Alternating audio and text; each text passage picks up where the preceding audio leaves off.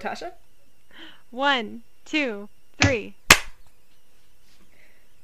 Welcome to Dr. DM, a podcast where three pseudo-professional D&D players take questions from game masters to help them plot out their stories and plot against their parties. The doctors are in. Hi, ladies. Hello. Hello. How has your weeks been? Chaotic. Fun. Weird. Expensive. Expensive. Expensive's the good word this week. Expensive is our buzzword. Yeah. Tasha, you just moved into a new place, right? Mm-hmm. And I think I bought everything but a fridge. Like the fridge is bought, it's just not here yet, but I have an oven now. I have a microwave. Ooh, fancy. I got a food processor. Like, that's the first thing. I'm so jelly. You don't have a food processor yet? I have a little itty bitty one. It only holds like 2 cups. That's exactly what I have. I have a blender. Yeah. I have a blender. I do have a blender. Mm-hmm. I have a micro blender. Just assume everything is tiny when I say it. So, like, when I say oven, I mean, like, it fits on your countertop. It's an easy bake. Yes! I have an easy bake oven and a 1-burner plug-in. It's so much fun, guys. And I am, got my car. Been driving it around. Ooh! Yay! And I get to pay for it. Yay! Yay! How's driving like? Not fun. I'm sorry. It's okay. It happens. I'm hanging in there. You know what makes driving better? What? Podcasts! They do.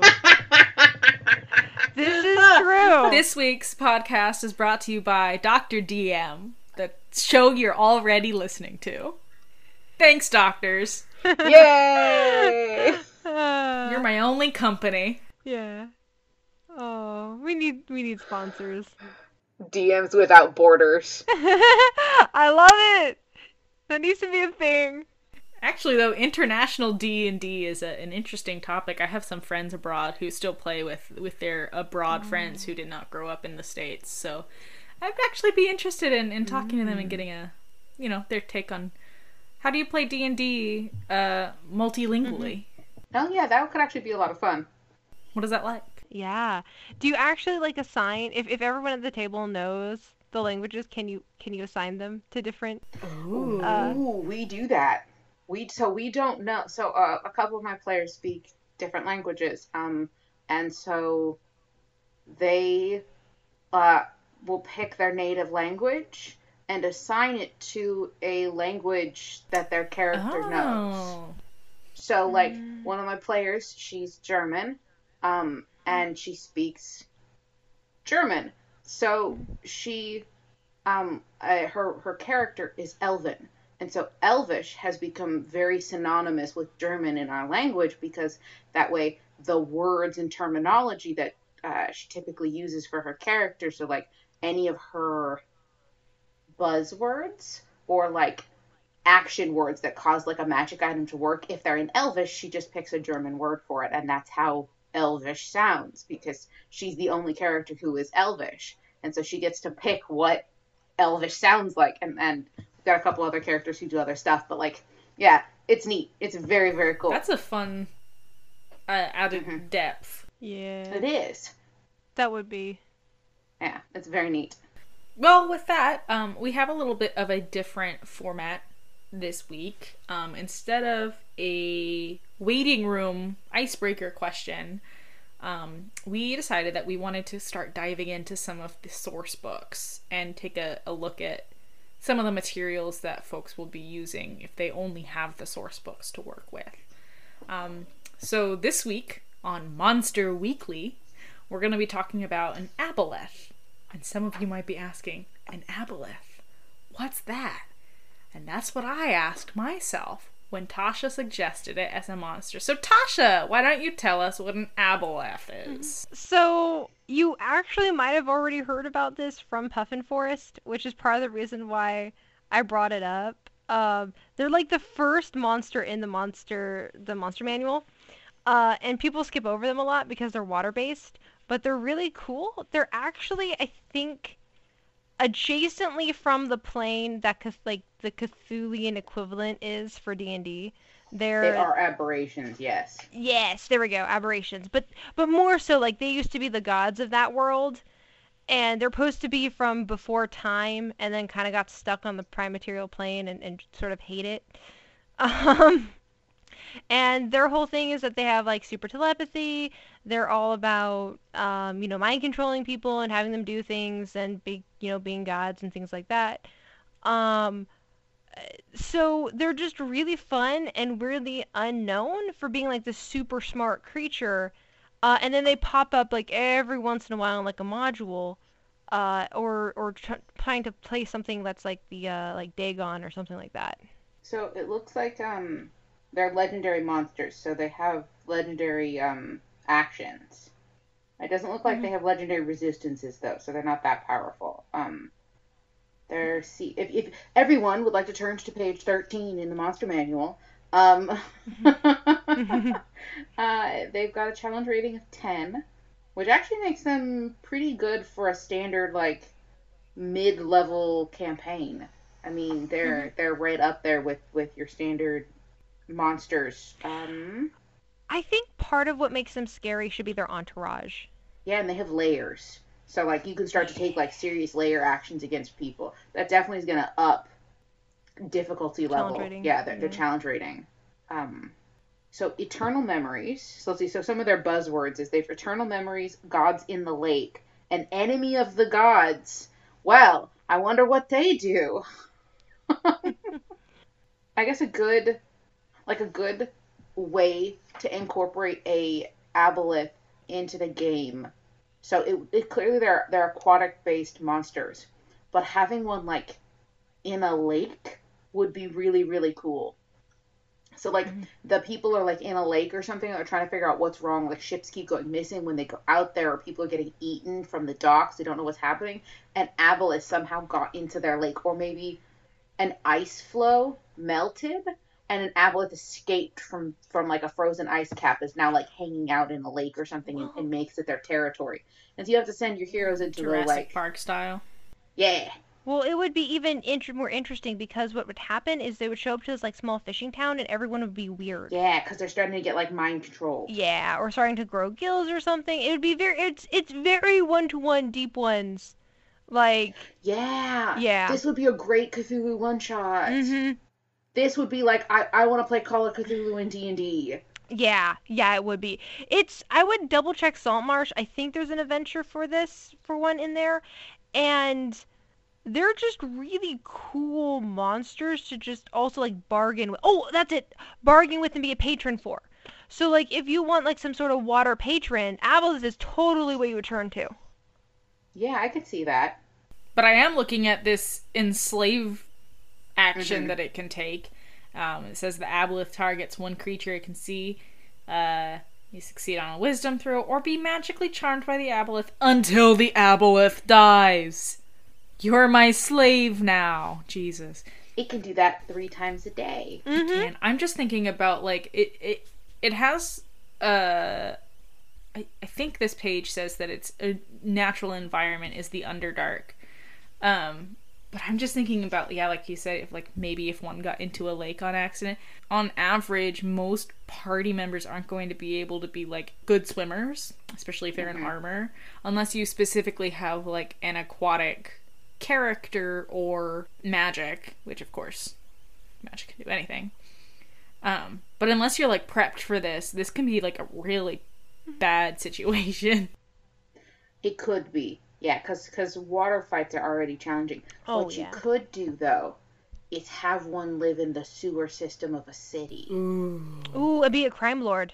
Like the groundwater or whatever. And so it manages to get into the ground, like the well system of a city, and starts affecting people. And that way they have to go into the sewers, very classic dungeon crawl, or a small town, and have to fight this creature. And like, so you'd have like an underground cavern where like it's a smaller lake, And so, like, they have a shore that they can, like, fight on half the time, but then they also have to go into the water to fight the aboleth to try to, like, drag it back out so they can fight it in the shallower areas. So it could give you a fighting chance with it. But, I mean, like, they have the ability to cast Phantasmal Force anywhere in their layer. They can just, like, force push you. It's very Cthulhu. Mm-hmm.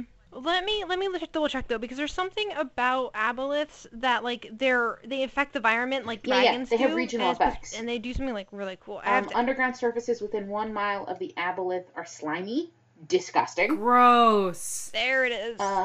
Water sources within 1 mile of the lair are super naturally fouled. They start to make things go bad, and they'll make people sick. So if it did infect the well, it would make the groundwater toxic and people would start dying. There's like a mysterious illness that washes through the town. You guys discover that is actually in the well, and you have to go figure out what's in the well system. It's a freaking aboleth. So, like, it would sound like a really minor inconvenience to characters that would fight this level monster. It can create copies of itself, and it can do so through the eyes of a charmed slave. I hate this thing, you guys. I really starting to like this monster. Yeah, it's one of those that I got like Puffin Forest mentioned it, and I was like, wait, what is this thing? And then I went to go read it, and I was like, oh, I'm building a whole adventure about it. Unfortunately, this is the adventure, because it's so smart, I had it run away when my party members slept literally right outside where its like main home is, and it just was like, well, I'm going out the back door. Yeah, it's amazingly fun. I think it's one of those underrated ones where I was like, oh, this thing's great. Why aren't more people talking about aboleths? This is beholder good. It is. It seriously is. It's just dealing with water mechanics can be really hard for people. And I get it. You know, your fighter, it feels like a serious disadvantage to check a fighter into an ocean. I don't have those same feelings. Have you tried to hit a fighter? It's hard. Let him drown. But okay, so back onto your idea of using them as a patron. In here, underneath Gods in the Lake, it says aboleth use their telepathic powers to read the minds of creatures and know their desires. A little further down, it says aboleths use this knowledge to gain the creature's loyalty, promising to fulfill such wants in exchange for obedience. That sounds like a patron to me. Yeah. This is definitely Deep One vibes. Like, if you wanted to be an Old One patron, this would be the thing your patron was. I mean, I'm just imagining if it lives in the Underdark and there's like a fissure in the ground underneath the lake and like an earthquake happens and the fault line moves, it could like escape up into the lake and then start terrorizing the surface. You can do a lot of stuff with this. Yeah, or if a like, say you have a natural occurring portal to the water plane, the plane of elemental water. The elemental plane of water. There we go. This bugger could just easily just escape through it and into whatever ocean or lake is associated with it. Yeah. Well, you can also, what's really cool is because of their internal memory, you can also make your players have to go talk to one just to get some sort of rare information that only it has. Oh, yeah. It could just be a source of lore. Like, they might not actually be able to fight it. Like, this would be a great introduction for an aboleth for a low-level party. They have to go get lore from it because they can't fight this thing. It is too powerful. And they have to watch out because it's going to try to enslave them in the process. Mm-hmm. So, like, its check isn't super high. It's a DC 14, which, I mean, it's above average, which you can lower if you need to. Like, if you don't want them to get stuck. But, like, after 24 hours, or if they take damage. When the charmed target takes damage, the target can repeat the saving throw. It doesn't say how it takes damage. It's just if it takes damage. Just start slapping your party members. Yeah, so essentially you can start slapping, just 1d, just 1 point of damage as you start beating the shit out of your party members. It's like, wake up, you bastard! And just that whole vibe. But yeah, so this would be a fun creature for low-level parties, because you can definitely have it be a source of information. And then for mid-level parties, you can have them actually fight it. And then for high-level parties, you could have several of them and have, like, a community. Either that, well, we'll see. I forget if they work well with each other. But it doesn't say anything about them not liking each other. Fair point. You can also just have them have really big things under their thrall, that, like, big dumb things. Oh, yeah. Big, dumb underwater things. And so, like, Yeah. you have to fight other big, dumb underwater monsters while this Aboleth is desperately trying to escape from, the 15th level party members who are trying to kill them. Right. And it's like, Yeah. I'm not staying here. I know better, No. but, here's a whole pot of killer whales. Have fun with that, but okay, bye. Okay, bye. Yeet some killer whales at the party. Um, That's a good monster. yeah. This is really interesting. And of course, they're eons old, so if it escaped, it's going to want vengeance. Mm-hmm. So this could be a reoccurring villain if they need it to be. Or because it's smart enough, it might sell them out to the big bad. Like, go tell them about, like, go find the big bad that these guys want because it's smart enough to figure it out. And to go tell the big bad, hey, this is where the current thorn in your side is. Go deal with them. And Yeah. it could be a really great, like, arc in a major storyline. But yeah, this could make a great one shot. Yeah. This would be a great one shot. Just fighting the Aboleth like they did for the game that they built. But like, you get sent to a town, the town is all acting freaky, they've got some kind of water poison that they're all getting really sick, and then your players start getting sick when they drink the water that's there, and then they have to go into the underneath the city or into the lake or something and have to fight an Aboleth in some kind of half water, half terrestrial terrain. That would be a ball buster. It would be a really good fight. And I think you said earlier, Tasha, about doing inside a major city, having it be a crime boss would be really interesting. Like, you think Yeah. there's like a guild going on, but the guild's all weird. They're like cultish. They're like a cultish, like, thieves guild. That would be really fun, because you could seriously edge into some Call of Cthulhu vibes with that. Because, like, you can really start to scare the shit out of people. It would be really easy to hand wave that this thing has a couple spellcasters under its control, and so, like, Phantasmal Killer keeps popping up and keeps getting cast on people, and they just get scared spitless around every corner. Well, yeah. I mean, and it has telepathy range, as I think its lair. Which is, like, a mile? Yeah. Yeah. It also would be great, especially if you did it as like a weird drug. So like not necessarily like Crime Lord Capital like dips into everything, but like prominent drug dealer. A drug runner. Yeah. Yeah. And it's making its own drugs and it's like enchanting people with it under its own power. Yeah, it's like its own ichor. Lord, I hate that word. Or whatever is like a hallucinogen. This is disgusting. I love it. And everything is slimy. Yep. You're welcome. I think one of the fun things is also, even if you have like water swimming or whatever, it like makes it difficult terrain. So it's like, ha! Screw you. The slimy thing actually would be really fun because it's everything within a mile of its lair is slimy.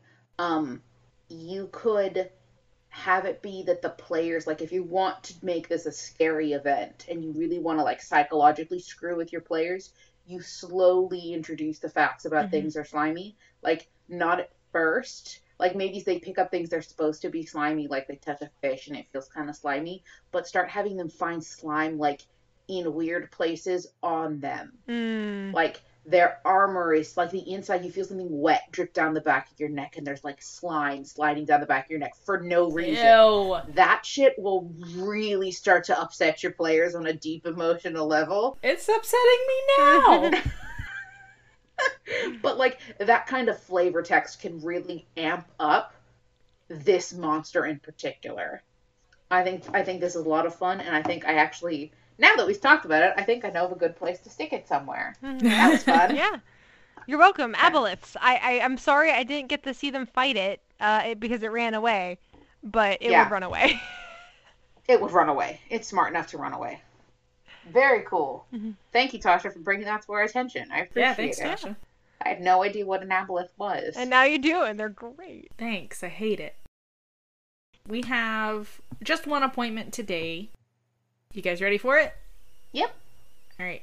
How do you deal with multi-classing from a narrative perspective? I really like this question. Well, Warlock's the easiest, to be fair. Oh, yeah. Warlock is really easy just to... You're like, oh, look, I found a creature. Now I'm its patron. Or now it's my patron. Yeah. Or like a book. A book or works. any sort of magic item. Hell, Hexblade, that's its entire thing. You pick up a magic sword and it becomes your patron. Hmm. Yeah, Warlock is pretty versatile for multiclassing. I think when it also is pretty versatile for a narrative reason because, like Tasha said, you can just grab anything and you introduce a patron any way you want.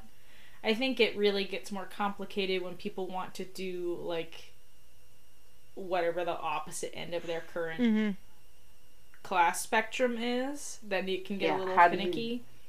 I've struggled with this personally. Like, do I want a multi-class or should I just take a feat? I think the hardest part is always having your characters wake up the next morning, everyone leveled, and suddenly your bard is a rogue. Like, where did he learn to rogue? Where did he learn to? How did he get thieves' tools? Where did he pick them up from? And in the book, they say that's totally fine. That they don't really talk about how to handle leveling in a narrative standpoint. Like, what happens if your character's level mid, like, dungeon? How do you explain that? Yeah, if you're in a roleplay heavy game, as a DM, I would say, okay, I'll let you multi-class, but you have to come up with a reason why it makes sense now. If you're like level 3 or 4 and you're just adding a little bit, like one more level of rogue or whatever onto it, you're a low enough level that we can assume, okay, we just haven't heard of this before. Sure, we can hand wave it. If you're like level 15 or 16 and now all of a sudden you want to multi-class into something, I need a good narrative reason why. You need to put in the work to convince me that you can multi-class. Like, before I will let you do it, I might ask you to, like, okay, describe the training you went through. Pay me, or pay, this NPC some money to get They have that in Xanathar's Guide. Oh, do they? Yeah, that they have how to learn, like, feats and stuff. I think it's supposed to be added on, but they give a good breakdown about how to be trained, how to learn another language, who's going to teach you, how long does it take. Yeah, I think that's a good compromise because, like Beth said, if it's just, boom, you wake up and now you have magic powers, that's not how that works if you're playing a realistic or somewhat realistic narrative. Yeah. So, I think half of what you're saying is putting the work on them to explain where their character has that, but it's definitely something you're going to need to work with them on it. Because I don't think that they're going to be able to your player won't be able to completely come up with a justification, so you'll need to work with, either providing an NPC or some other explanation for why they're able to learn something. Yeah. The Adventure Zone did a pretty good job of this when Magnus multi-classed with Rogue, because he was a pretty hard, heavy-hitting fighter. And then he... between every arc, they had those little mini rests where they would talk about leveling up and they got their new gear and stuff. And, Travis spent a long time talking about how his character was training during these downtimes to become a rogue. He was actively putting in the work to make sure that we knew, okay, there's a reason for this. He's not just magically good with lockpicks. Yeah. It's the martial ones that I think are the harder. That's true. Martial and wizards. Well, I mean, trying to learn how to cast... If you are not a spellcaster and then suddenly you can cast spells, that seems kind of difficult. Because they're not supposed to be easy to cast. Yeah, I mean, I'd say of the 3 core magic classes, I would say actually Sorcerer would be the one that I'd be like, I don't think you can multi-class later as a Sorcerer. Yeah, that's the one I always struggle with too, because like as a wizard, you can find a spell book and like pour your self into the book, and then suddenly you only know those spells. But yeah, Sorcerer's like you're born with it. So like, oh, suddenly I awaken my latent powers. No, shut up, you're a warlock. Like Sorcerer second puberty. That's all I'm gonna say. I don't know. You're born with it really makes me. Everybody knows that Shakespeare quote.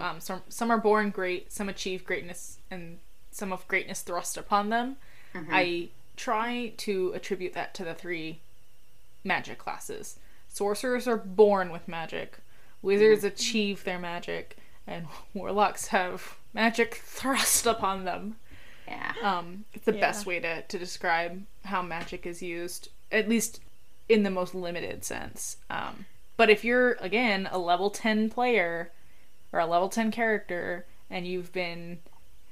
I feel like it also depends on what you're multi-classing it with, though. Because if you're a paladin and you've been using your holy magic, I feel like it would be easy to twist the narrative into, oh, this isn't my holy magic I'm using. I have, like... innate magic in my blood. And now you can... It can take a long time for them to realize which side of them the magic is coming from. I could see that playing out pretty well. That was exactly what I was going to say. Like an arcane trickster, multi-classing into a sorcerer would be really, really cool. Because, like, that narrative of, I've always kind of had that little bit of magic that I could use to, like, do tricks and stuff like that. Only to slowly realize the more they dip into their arcane trickster, they actually discover that they've been a sorcerer this whole time. They just never realized that's what it was. Which is why they're such a lower level in it, because they haven't practiced. Yeah. Right. Sorcerer's the weird one. I would ask to stay on brand, though. For instance, if you were the paladin, I would say Divine Soul. You know? Oh, yeah. Getting into the subclasses can also get a little... Yeah, subclassing can be difficult. The one thing that a lot of what we've talked about so far hits upon is having gaps between your sessions. Like, between arcs. Like, having downtime. Like, long periods of downtime. Which some storylines don't allow. Mine, for example, does not have downtime because my players feel like they're on a time crunch because they are. They need to save the world. They got resurrected and now they have to save the world. And that's not every story. Some people will have built-in downtime. It's really hard for my characters to have that downtime because they always feel like we have to go do a thing now and then we have to go do another thing and then we have to go do this other thing. And so they don't have a lot of, like, long periods of downtime. They have, like, a couple of weeks of downtime, but they don't have, like, months, you know? You could add artificial downtime, like a pocket dimension, or... I was about to get to that. I was also going to say, like, a magic book. For instance, they have books in there that, like, literally give you, like, +1 to stats, including strengths.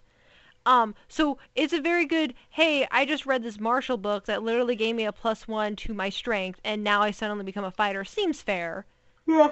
I read this, I had to stay, 2 nights and 2 days. I had to read this book nonstop in order to absorb its magical abilities, and it gave me magic martial abilities. That seems legit. The way I have it done is pocket dimension style, like you were talking about. I have a thing that I've called the inn that doesn't exist. And so when my characters go to sleep, they essentially wake up in the inn that doesn't exist. And it is an entire session. Whatever that session is we're dealing with everybody's leveling. But the inn itself is a resource that the players have access to do things like, one of my characters is an artificer. He needs access to a workshop to build shit. He just doesn't have access to one. So this inn that doesn't exist lets him experiment and figure out how to build things really, like, during his stay there. And when he wakes up, he doesn't have any of the material components, but he knows how to make something.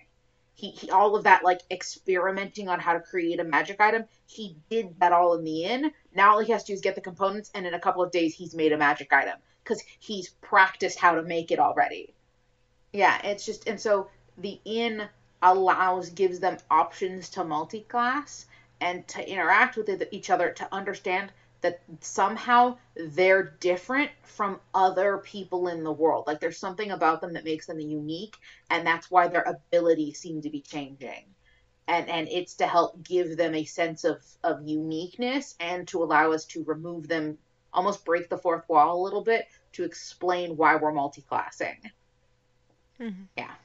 I think, to go back on what you were saying, Tasha, about martial classes being more difficult to, like, explain, like, how we've been on the road forever, how did you have time to train with, like, a broadsword if you've never picked one up in your life?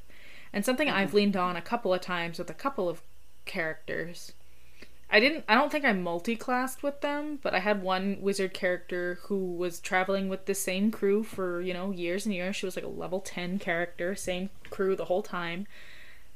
You get to know people. The other players and the other characters are then not just party members, but resources. So if you're spending every campsite next to a giant fighter, you're gonna pick up a few things. I think the best example for us would be, oh, who was Nicole's character in your campaign, Tasha? River. River! She was the tiny little... River was a tiny little wizard gnome who just loved to pick fights and didn't have the skills to do so because she was itty-bitty. I don't know if you ever, like, actually allowed her to, like, up her strength or anything, but just watching this tiny wizard gnome try to beat up our big fighter paladin was adorable, and I feel like if you have that interaction enough times, you can say, okay, you're learning from picking fights, and now you can have, like, a class in fighter if you want, because you know how to brawl. Because just pure party shenanigans. She found out that there was the, like, arcane buff spell, and I have to go look it up, but she made it her life goal to get it. Like, I'd say if you're struggling to really come up with a narrative reason why you would have everything that comes with a multi-class, to take another look at the feats. Because if you're a fighter and you just want spells, you just want to do magic, you don't want to just be hitting things all the time, you want to, like, give yourself a little bit more of variety in the way that you fight, maybe take a look, instead of trying to multi-class into wizard, look at like magic initiative or other things. Yeah, they've added more of those too.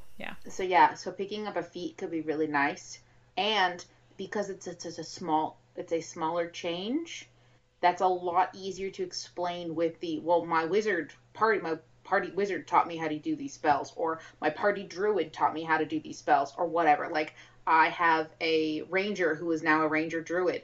We have a druid in our game. The druid has been teaching her how to use druid spells. He has been her druidic teacher. That's why she has the druid powers now, because he has been teaching her how to do that stuff. My really interesting, my bard wanted to pick up what's it called? Revivify. My cleric has used Revivify a couple of times now, and so has taken the bard under her wing to teach the bard how to use the spell Revivify. The bard has access to Revivify. It's a bard spell. But the fact that they have added this own level of narrative interest, the fact of why the bard now knows Revivify, super duper cool. My fighter taught my wizard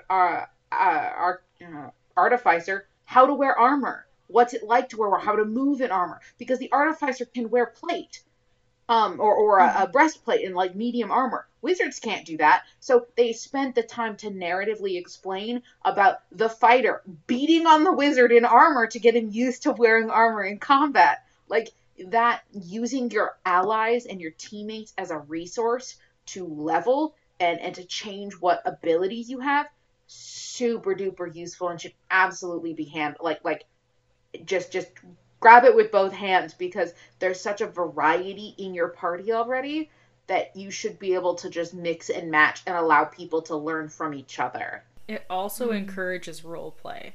So much role play. It encourages character and player bonding.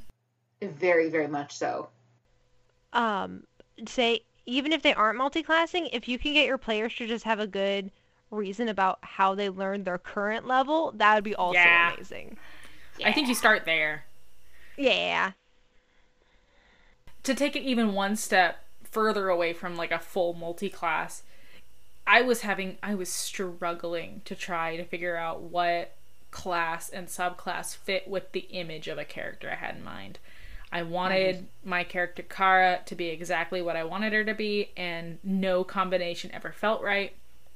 So if your DM is comfortable with it, instead of changing a full class, you could ask to substitute pieces of your subclass with another. That might work, and it gets finicky because now it kind of feels like cheating. You're picking and choosing your favorite things. Homebrew. It's homebrew. Yeah, but I mean, like, because I did it in the middle. Homebrewing from the get-go is fine. If you're just piecing it together and going, okay, here's my character, and then you level up from there, fine. Like, we did that with Aya. Like, okay, we planned out everything he was going to learn, and I don't think I really asked for too much straying outside of it. But with Kara, I had her made as a paladin with, I think, an Oath of Vengeance, and then I was like, this is not at all what I wanted it to be. I was trying to subvert the alignment that usually goes along with that, and it just wasn't working. So then I wanted to change it, and then I wanted to change her whole class, and it just got so confusing because I just didn't enjoy any of it with the character. But if I had done that narratively, where I said, okay, she's going to leave this part behind. She's been trained to do this, she's learned how to do this, and she's going to intentionally just stop doing it and learn something else, then I could say on paper, I'm no longer going to be using this one particular smite if you let me use this other thing instead. And then with the DM's approval, just homebrew it as you level. Mm-hmm. That might be a good... And that would be interesting for things like redemption arcs. If you have characters who have fallen out of grace. Like, let's say somebody who, you know, was once an evil wizard and is now on the side of the good guys, slowly unlearning the things that he did or knew.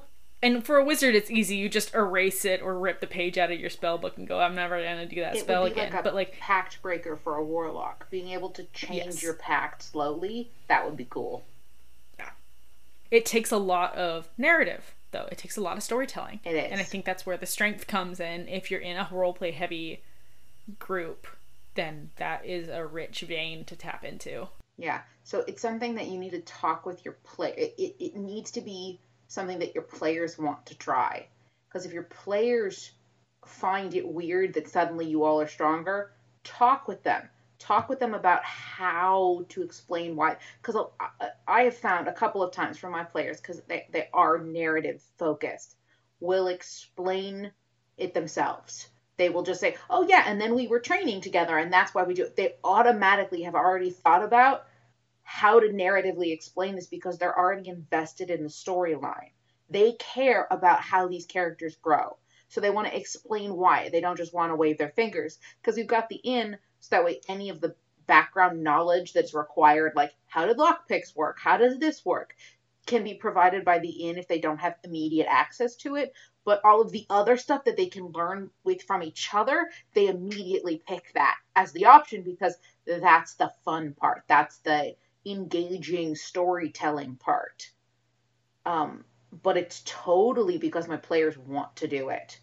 Yeah, I think you run into some hiccups when you're working with players who are like min-maxers who only want to do things because it's fun or because it makes sense on paper.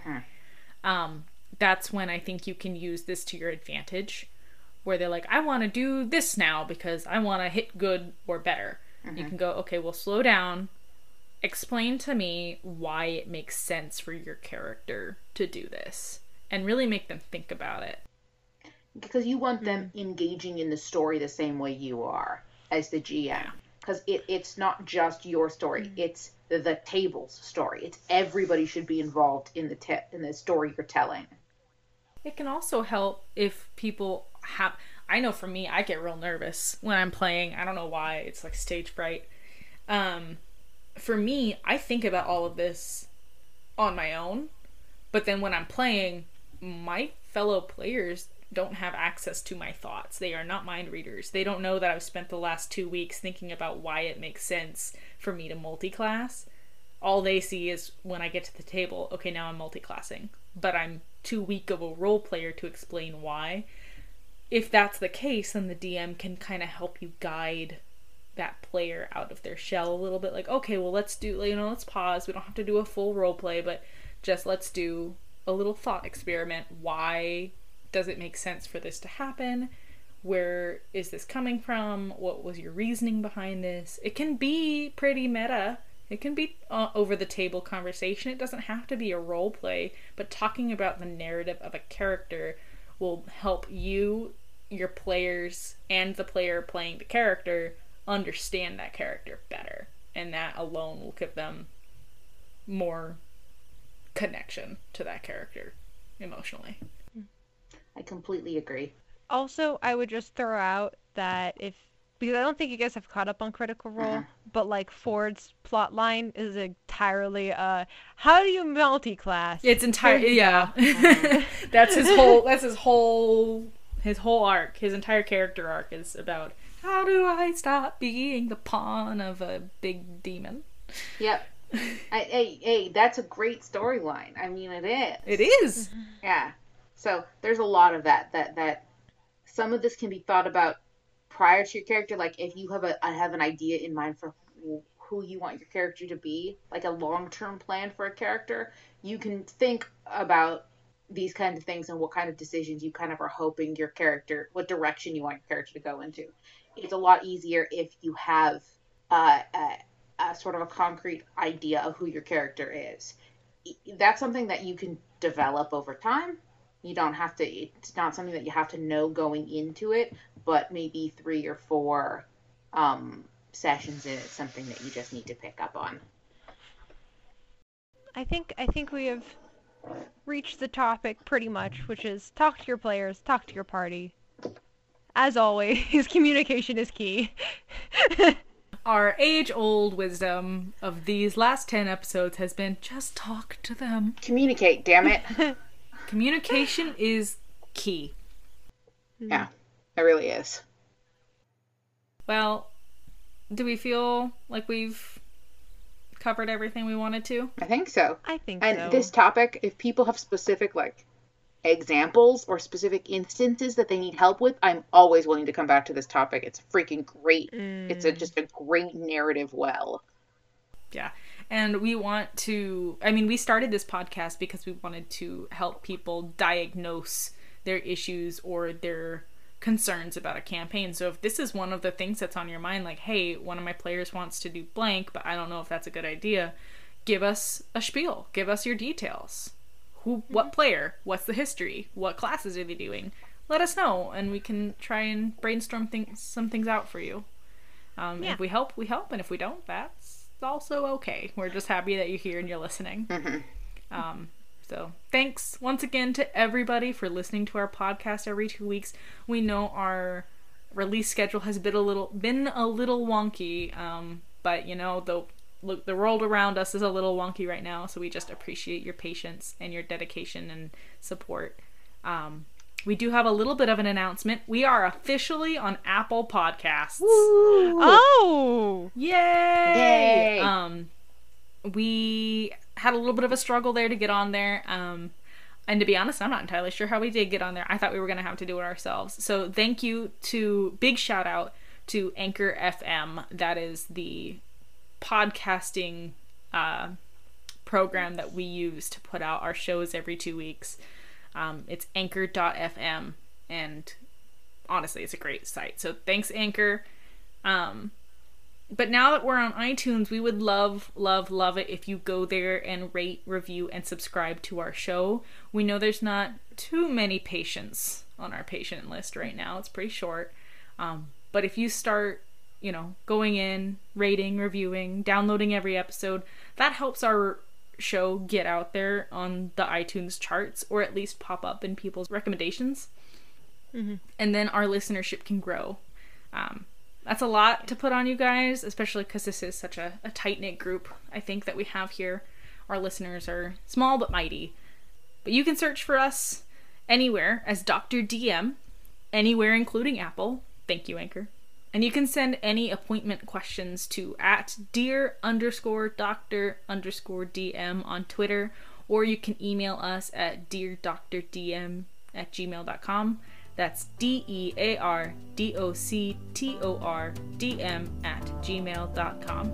Thanks. The doctors are out. Bye, guys. Yay. Bye.